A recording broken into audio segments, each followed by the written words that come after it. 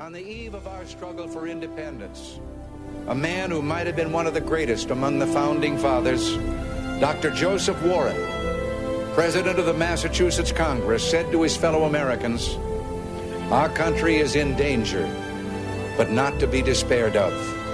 On you depend the fortunes of America. You are to decide the important question upon which rests the happiness and the liberty of millions yet unborn. Act worthy of yourselves." Well, I believe we, the Americans of today, are ready to act worthy of ourselves. Ready to do what must be done to ensure happiness and liberty for ourselves, our children, and our children's children. From time to time, we've been tempted to believe that society has become too complex to be managed by self-rule, that government by an elite group is superior to government for, by, and of the people. We are a nation that has a government, not the other way around. And this makes us special among the nations of the earth. Our government has no power except that granted it by the people. It is made up of men and women who raise our food, patrol our streets, man our mines and factories, teach our children, keep our homes, and heal us when we're sick. Professionals, industrialists, shopkeepers, clerks, cabbies, and truck drivers. They are, in short, we the people. Their patriotism is quiet but deep. Their values sustain our national life. With the idealism and fair play which are the core of our system and our strength, we can have a strong and prosperous America at peace with itself and the world. So with all the creative energy at our command, let us begin an era of national renewal. Let us renew our determination, our courage, and our strength. And let us renew our faith and our hope. It is time for us to realize that we're too great a nation to limit ourselves to small dreams. We will again be the exemplar of freedom and a beacon of hope for those who do not now have freedom. We are a nation under God, and I believe God intended for us to be free.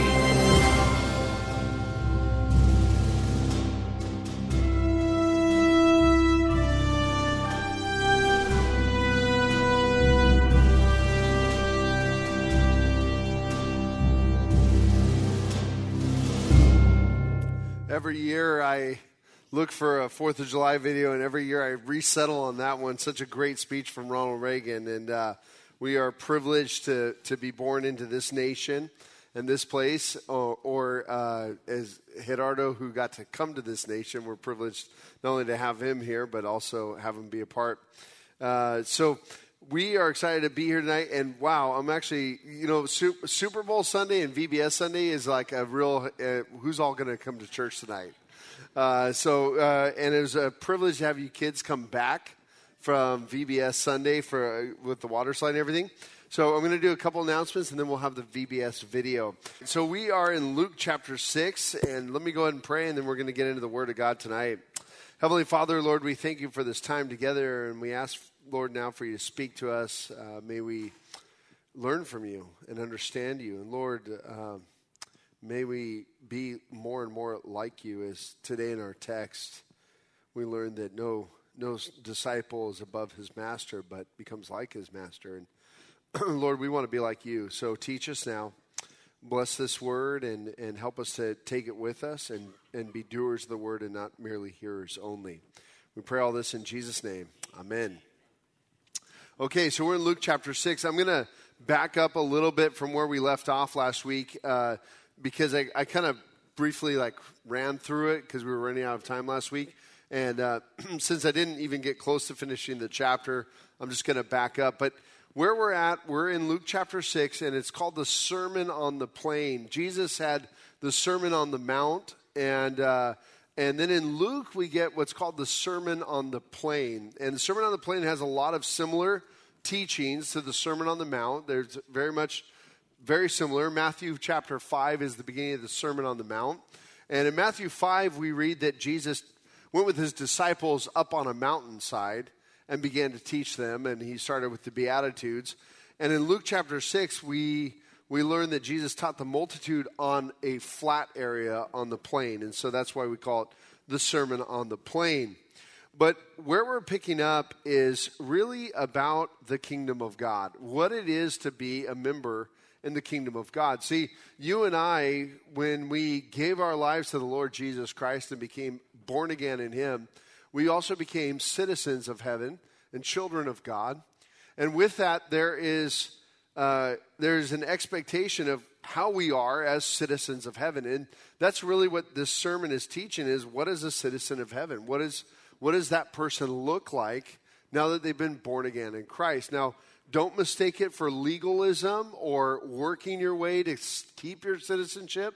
That is a totally wrong idea. Jesus has purchased us on that cross. He's done the work, and as a result, now we live for him. And so that's where we're picking up here in Luke chapter 6. I got to use my readers tonight because turns out Flamin' Hot Cheetos when rubbing in your eye is not a good thing. So I learned that today at the VBS barbecue. So I'm going to look like an old person for part of this, but hey, that's the reality. So here we go. Luke chapter 6, verse 27, starting there. But I say to you who hear, love your enemies, do good to those who hate you, bless those who curse you, pray for those who abuse you. To one who strikes you on the cheek, offer the other also, and from the one who takes away your cloak, do not withhold your tunic either. Give to everyone who begs from you, and from one who takes away your goods, do not demand them back. And as you wish that others would do to you, do so to them. And I'm going to pause there for a moment. So as we get into this section about loving enemies, there's a couple of things. One, I think we can all agree this is a hard teaching. And I think a lot of times we're kind of like, well, maybe there's some loophole we don't understand because it sounds really hard to live this way. And guess what? It is really hard to live this way. But this is also God's way. Now, there are limits on these things, and that limit is love. So when we consider how we are to do this, we want to make sure it's in accordance with love. Remember when Jesus was asked about what is the greatest commandment, he summed up the two commandments, love God and love your neighbor. And so as we get into this and we see love your enemies, the first thing I want to point out is that Jesus recognizes we have enemies. He doesn't say, oh, make your enemy your friend. He says, love your enemy. That by default, just telling you that means that person is not a friend. They're not somebody that you want to go hang out with. They're not somebody you want to be around. And a lot of times I think Christians approach this with the idea that, okay, I'm going to do love. I'm going to love that person, but in turn, they're going to change. And that's not always the case at all. And so Jesus didn't say, hey, you just need to spend more time with the enemy, then get to know them a little bit better, then they'll cease being an enemy. No, he said, love your enemies and do good to those who hate you. And this is one of the difference of a kingdom citizen versus a citizen of the world. The citizen of the world says, okay, I avoid you. I stay away from you. I don't like you. I don't want to be around you. Where a kingdom citizen, as they model their life after the Lord Jesus Christ, they recognize that God loved me. The Bible says, while we were still enemies, Christ died for us. And that's an important idea because this was God's view and God's love. And so when he says to love your enemies, do good to those who hate you, bless those who curse you, pray for those who abuse you, to one who strikes you on the cheek, offer the other also, and from one who takes away your cloak, do not withhold your tunic either.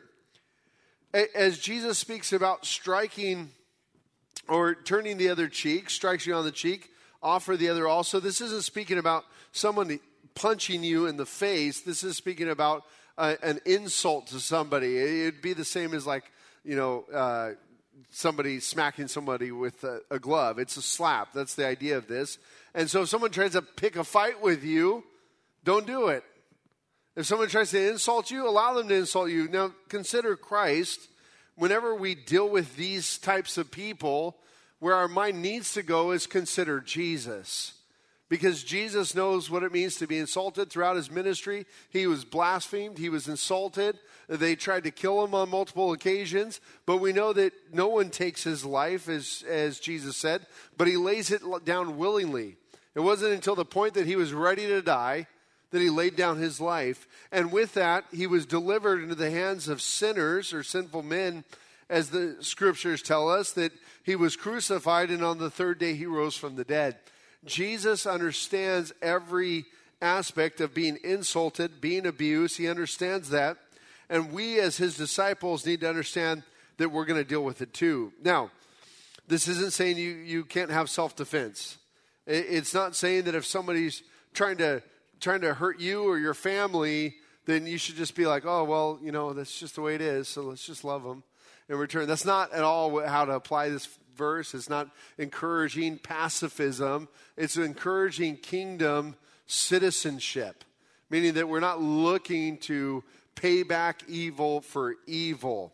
And it's wrong to think that, start applying this in such a way that no, you can't go to war, can't do anything like that. I love that scene in the movie Black Hawk Down. I watched it over Memorial Day weekend, and two of the guys are set up on a corner to kind of protect the area, and all of a sudden there's some bullets whizzing by their head, and one of the rangers says, they're shooting at us. The other ranger says, well, shoot back. They're meaning to kill us. Well, shoot back. That would be an incident where the Christian is well within the means to defend. And that's important. This is also not talking about governments.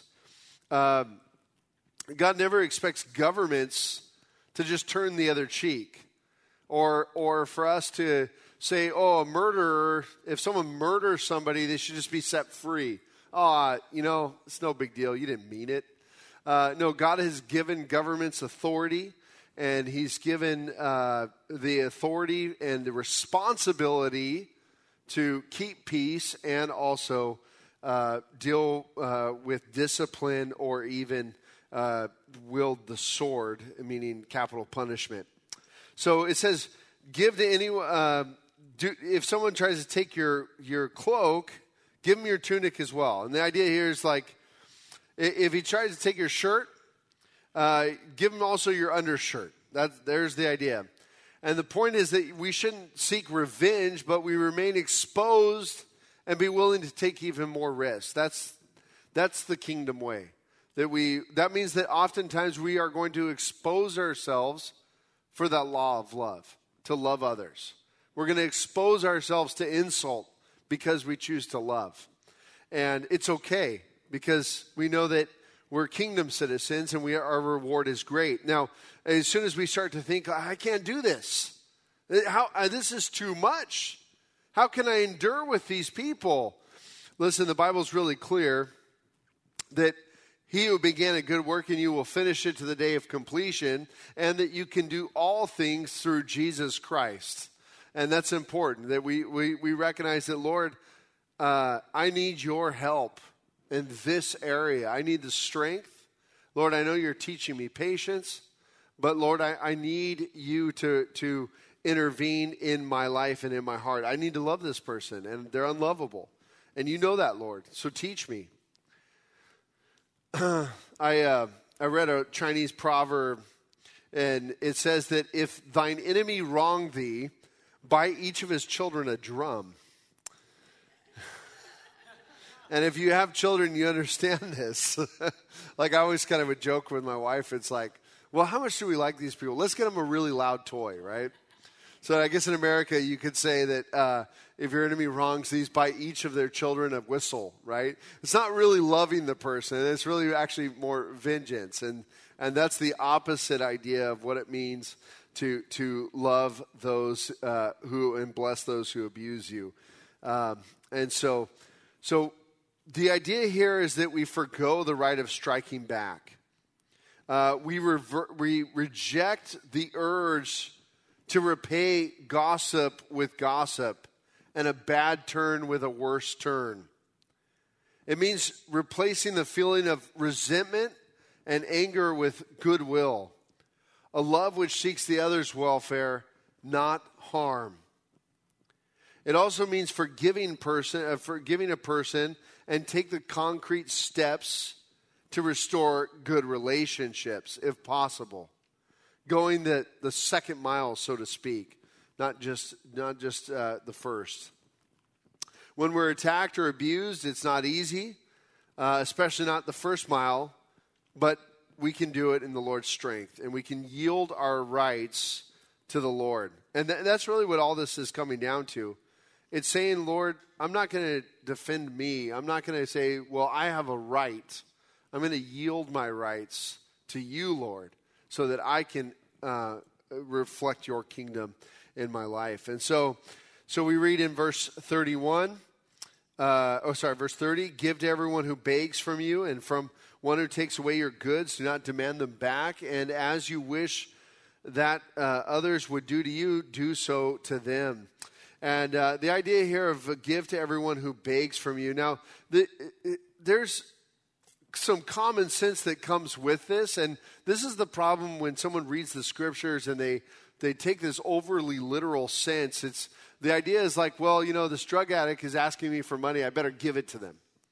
Well, that rejects that law of love, that limit of love that you would recognize that this person is going to go do harm to themselves with this. And if I give this money, that's not loving them. That's actually enabling them to harm themselves. And that's the idea where we use some common sense in the kingdom, where we say that, okay, well, you can give to somebody who's begging. I know my wife felt really bad for this man outside of Albertsons. He was begging, and she just felt really terrible. And I said, well, she was on the phone with me. I said, well, go in and offer to buy him a sandwich. But he might reject that, so just ask him. So she's like, okay. And so she asked him, hey, would you like a sandwich? He's like, yeah, I'd like a sandwich. And so she goes in, gets him a sandwich. She comes back out, and she's like, I don't like mustard. I don't want mustard. Why would you do this? So she goes back in. I'm sorry, can I get a sandwich without mustard? And anyway, the whole experience ended in her just being like, the guy not being very thankful and stuff. But the idea is to respond in love, not to say, well, you ungrateful, whatever the case is. You just respond in love. I remember when we did a homeless breakfast with the youth group, we would try our best to do the best homeless breakfast we could down in Santa Ana Civic Center. We would, the night before, we'd make bacon and biscuits. And so when we got there, we'd do biscuits and gravy and eggs and all these things. But figuring out how to do coffee was really difficult for in a camp-style setup for that many people. And so we had orange juice and everything, and this was like our first homeless breakfast that we did with the youth group. And so the people are going through the line, and not one but a few said, there's no coffee? How come there's no coffee? What? I can't believe you would serve us breakfast without coffee. You probably actually remember that, Wyatt. You were probably in the youth group at the time. And it was just like, just take this. I'm sorry. I don't know. But it didn't stop us from showing love and serving in that way. And that's the idea here. And now look at verse 31 as it says, and as you wish that others would do to you, do so to them. And there is the law of reaping and sowing. Do not be deceived. God is not mocked. Galatians 6:7 says, you can pull up Galatians 6:7. Do not be deceived. God is not mocked. For whatever one sows, that will he also reap. And we're going to see this come up multiple times in this passage tonight.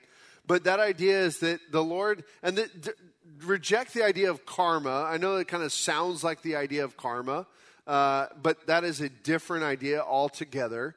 This is an idea of God has put forward a law here in the universe, and it's a law in the fact that as we want to be treated, so we should treat others. And it makes it, this is what it looks like in the church.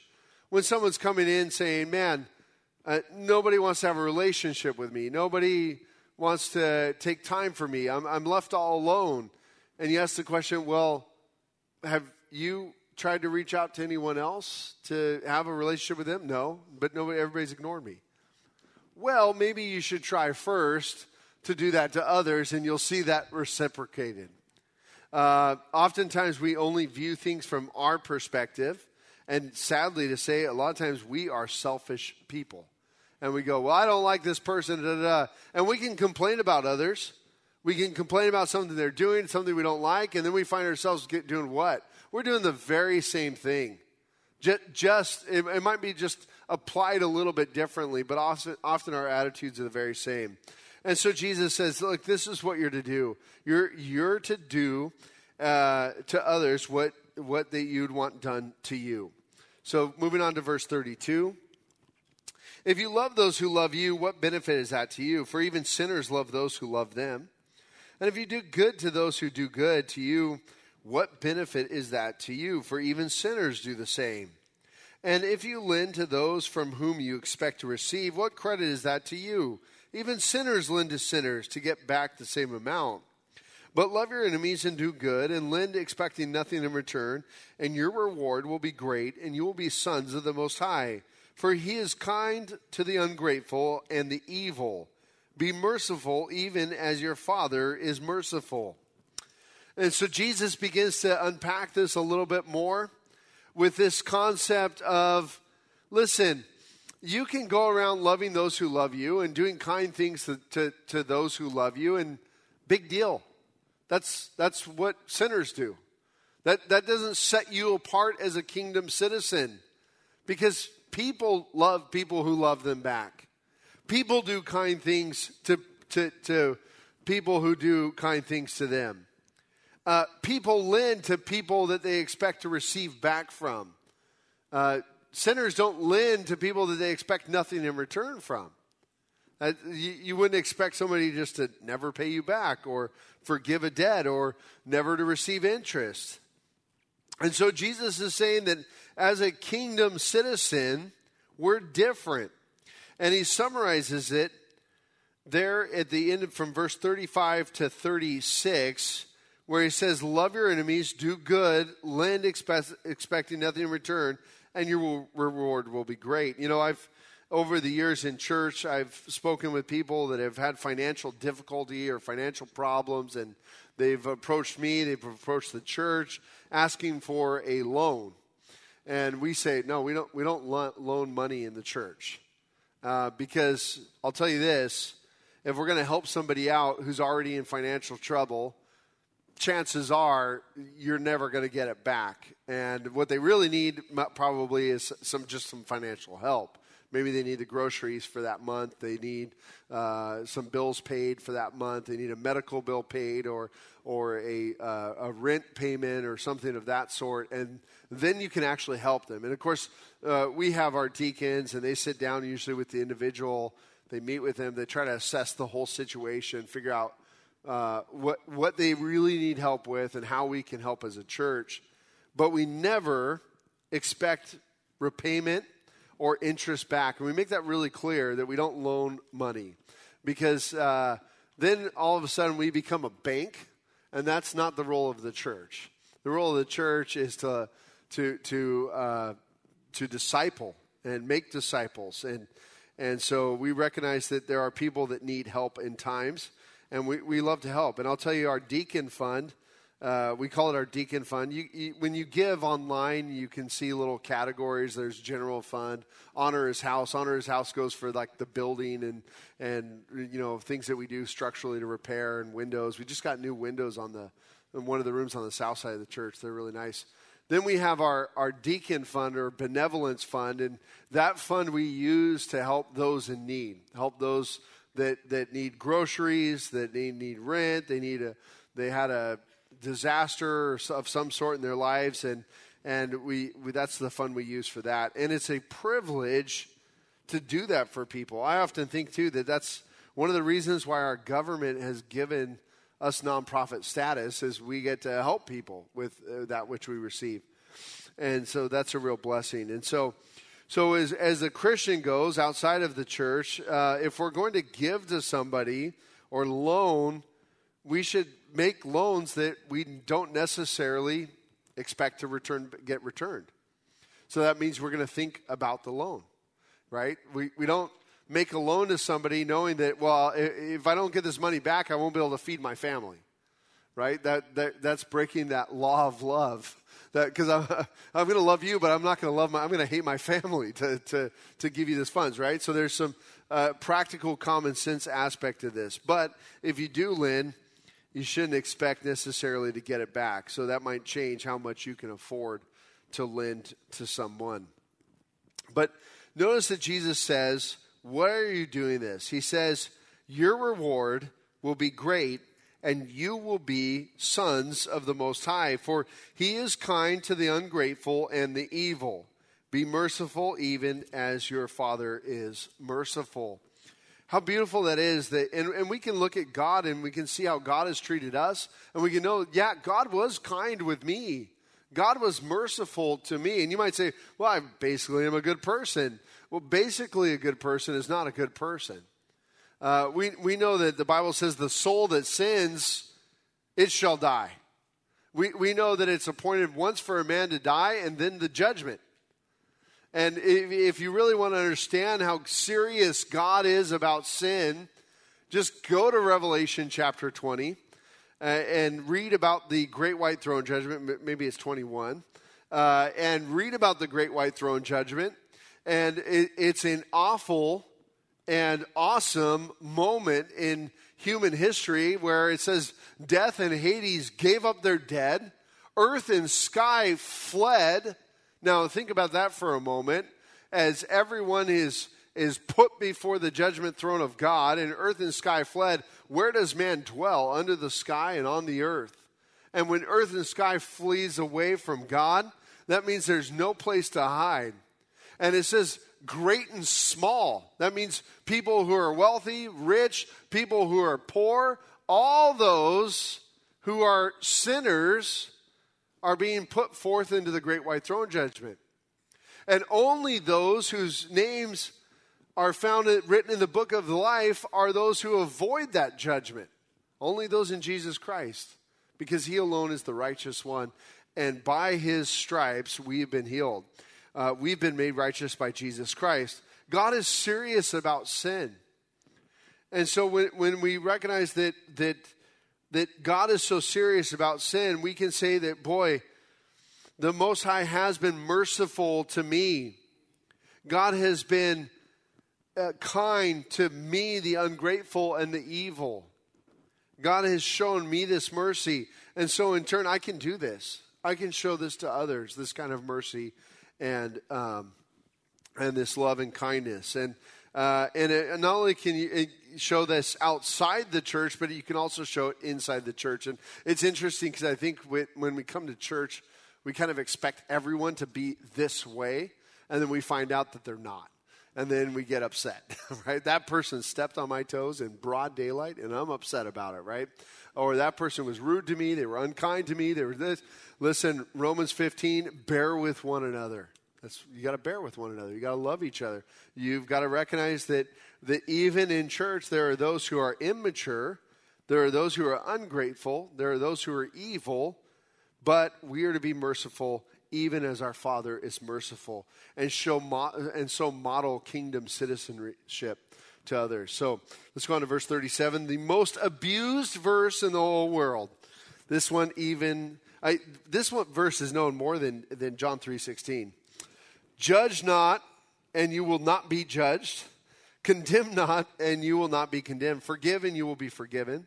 Give, and it will be given to you. Good measure, pressed down, shaken together, running over, will be put into your lap. For with the measure you use, it will be measured back to you. And, of course, again, just keep in mind that passage in Galatians about that for whatever one sows, that you will also reap. We're continuing this idea here. But we hear this all the time. Hey, don't judge. Judge not, lest you be judged. And this verse is abused constantly. And listen, later on in the passage, Jesus is going to talk about knowing a tree by its fruit. That means that I'm going to judge this is a fig tree. I'm going to judge this is an orange tree. In John, in the Gospel of John, Jesus actually says, don't judge like everyone else, but judge righteously. Boy, I forgot to make that reference. Oh, sorry about that. I was going to give you that reference in John, but I'll have to re-look that up later. There it is. Whoa. John 7:20. Wait, did I give it to you earlier? Somehow I deleted it. I don't know what I did. Anyway, so do not judge by appearances, but judge with right judgment. And actually, the word here is also right, used as righteousness. So the idea here is Jesus is saying, don't make these judgments based on your own presuppositions. We do that all the time, don't we? You know, we get around people and we're like, yeah, I don't like them. Yeah, I think did I tell you guys about when I went to that conference with Jack Hibbs for the Come Back California? Did I say that story in this service? I'm not sure what service I said it in. But anyway, I go into the conference as churches from all over the state of California last month. And I got in there a little bit late, and worship is happening. And I walk in, I'm looking around, and I'm trying to figure out where I'm going to sit. But I kind of see worship happening. I'm like, whoa, they're flag twirlers for sure. They're too charismatic. They're too Presbyterian. Calvary Chapel. There we go. so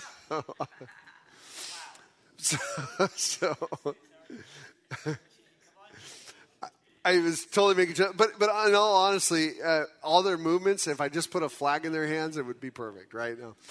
So, but the whole idea is we look at people and we make presuppositions about those individuals or those people, and we make decisions.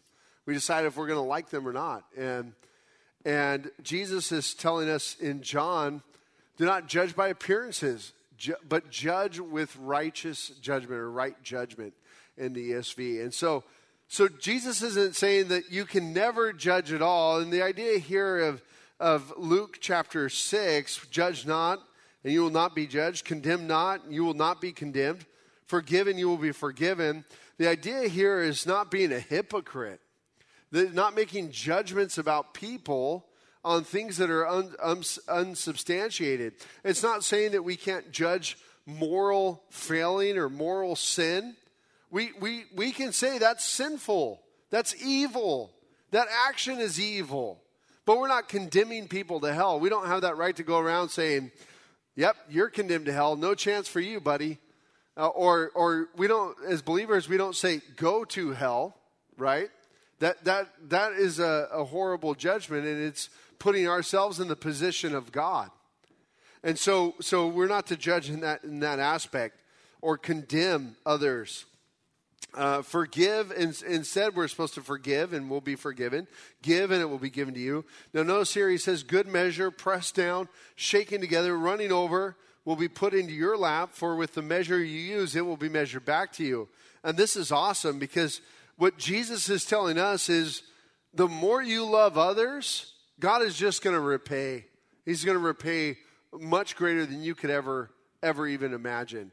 When we forgive others, God is going to measure back. You cannot outgive God. God, you can't ever say, "Well, God, I might even be better than Jesus." You can't do it. I know. I just said it, and you felt like that's blasphemous, right? So, but the idea here is that you can't outgive God, and whatever you do, God is going to return to you and reward you as His child.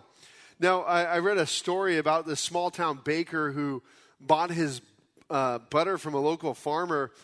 And one day he weighed the butter, and he kind of concluded that the farmer had been reducing the amount in the packages but charging the same. So he was obviously infuriated, and the baker accused the farmer of fraud.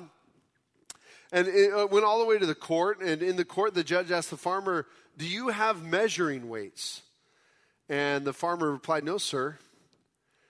Well, the judge asked, "Well, how then do you manage to weigh the butter that you sell?" And the farmer answered, "When the baker began buying his butter from me, I thought I'd better get my bread from him, and I've been using his 1 pound loaf as the weight for the butter I sell. If the weight of the butter is wrong, he has only himself to blame." I'll tell you, we tell our kids if you're pointing a finger at somebody else, you got a thumb pointing at heaven and 3 fingers pointing back at you. And that's oftentimes when we get really upset at others for something they're doing, we make quick judgments and we realize we're doing the very same thing.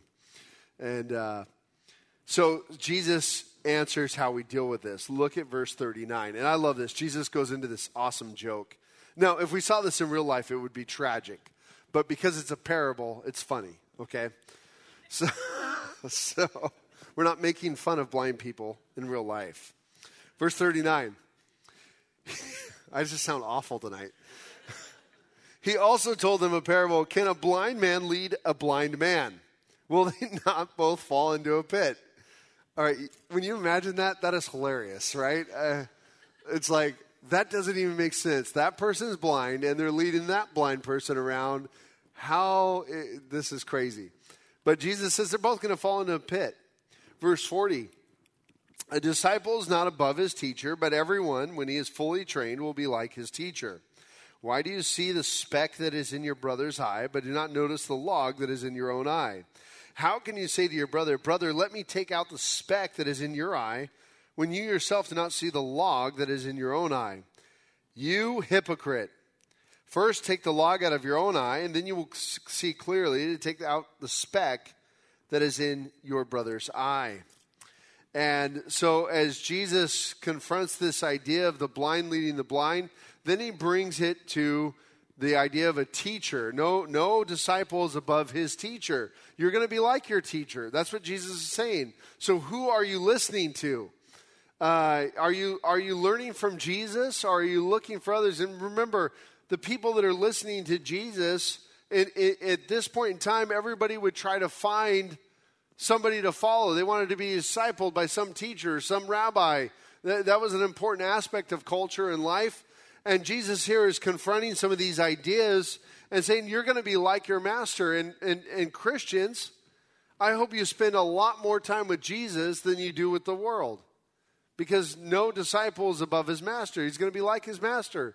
If you spend more time in the world and learning from the world than you do from Christ, you're going to look like the world. That's the way that goes.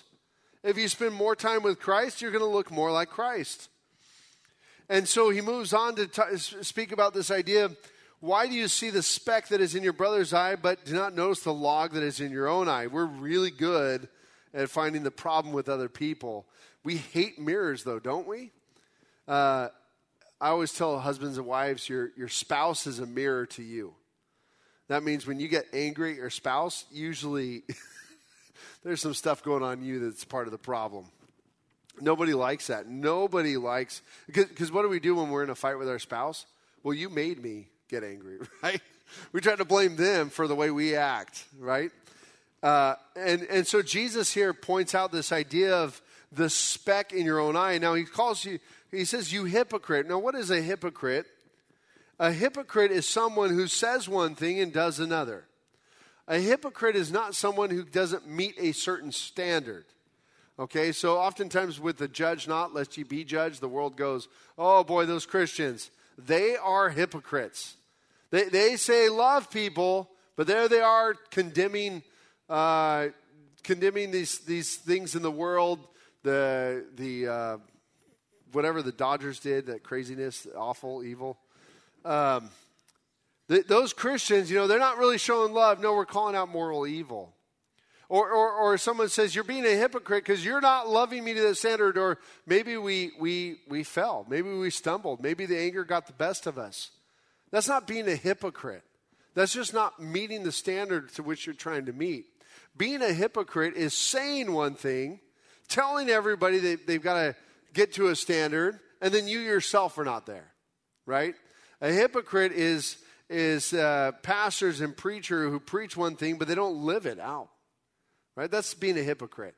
A hypocrite is playing a part, but not really having any type of integrity that's followed with it. That's being a hypocrite. And so Jesus is saying that when you see this speck in your brother's eye, when they've got something in their eye and you can see that speck, but how hypocritical is it when you've got this giant log in your own eye? Now, Jesus isn't saying don't help the person remove the speck. I mean, look at it. He says, first take the log out of your own eye, then you will see clearly to take out the speck that is in your brother's eye. Jesus isn't saying that your brother doesn't need that speck removed from his eye. He's just saying deal with yourself first. So as Christians, as kingdom citizens, when we're dealing with confrontation, especially within the church, it starts with prayer and examination. It starts with search me and know me, God. You know my way. Teach me. Show me my sin. I'll give you a good example of this. In 2 Samuel chapter 12, right before chapter 12, David had an affair with Bathsheba. And we all are familiar with the David and Bathsheba affair. And Bathsheba got pregnant, and David decides to cover up for it. And he tries first having Uriah, Bathsheba's husband, come home from war and sleep with his wife and maybe cover it up that way. But Uriah, such a godly, righteous man, wouldn't even, while his men were out in the field, he chose to sleep on the porch of his house, even though David tried to get Uriah drunk. So he would go in and have relations with Bathsheba. Well, then that didn't work. So the next day, David sends Uriah back to the front lines with orders that he doesn't know about, but are given that he should be put in the very front line where the battle is the hottest, that he might be killed. So Uriah is murdered. And then David takes Bathsheba for his own wife into his own house. Well, God is angry about this. And then we read Nathan the prophet comes to David, and he tells David a story about a man, two men, and one man had a great flock or herd. The other man had this one little ewe lamb, and that was all he had. And the wealthy man came and he took from the poor man his own little ewe lamb. And David is so outraged by this whole thing, David basically says, okay. Verse 5, then David's anger was greatly kindled against the man. And he said to Nathan, as the Lord lives, the man who has done this deserves to die. Now, David is able to see the speck in this story, the speck in the eye. Verse 6, and he shall restore the lamb fourfold because he did this thing and because he had no pity. And then Nathan said to David, you are the man. Thus says the Lord, the God of Israel, I anointed you king over Israel, and I delivered you out of the hand of Saul. And he continues to give David the consequences for his sin. That is hypocrisy. When David had done all this and then he's outraged about someone else, that's a log in David's eye. There's a perfect example of that story, 2 Samuel 12. And Jesus is telling us, hey, don't try to go help your brother with the speck when you've got this log. Now, it doesn't say don't ever help your brother. If we see a speck, we should help our brother. Because certainly they don't want to walk around with a speck in their eye all their life. But you got to deal with you first. You got to bring yourself before God first and deal with you. Verse 43. For no good tree bears bad fruit, nor again does a bad tree bear good fruit. For each tree is known by its own fruit. For figs are not gathered from thorn bushes, nor are grapes picked from a bramble bush. The good person out of the good treasure of his heart produces good, and the evil person out of the evil treasure produces evil. For out of the abundance of the heart, his mouth speaks. There you go. How do we find fruit? How do we speak? I feel like that's like enough. So let's go to verse 46. We can. This is so plain. I always. There's another passage that in Matthew that says, "Out of the overflow of the heart, the mouth speaks," and it's very similar to here in Luke. Out of the abundance of the heart, his mouth speaks, and we can tell when people are have a relationship with Christ versus a relationship with the world. Verse 46. Why do you call me Lord and not do what I tell you? That's a good question. Why do you call me Lord and not do what I tell you? How do we call Jesus Lord if we don't, or if we're disobedient? Verse 47, everyone who comes to me and hears my words and does them, I will show you what he is like. He is like a man building a house who dug deep and laid the foundation on the rock. And when a flood arose, the stream broke against the house and could not shake it. But because it had been well built, I skipped over it. And could not shake it because it had been well built. But the one who hears and does not do them is like a man who built a house on the ground without a foundation. When the stream broke against it, immediately it fell, and the ruin of that house was great. The question, as Jesus puts it forward to those who are listening, is why do you call me Lord and do not do what I tell you? And then he illustrates that with a parable. What kind of a house do you want to have?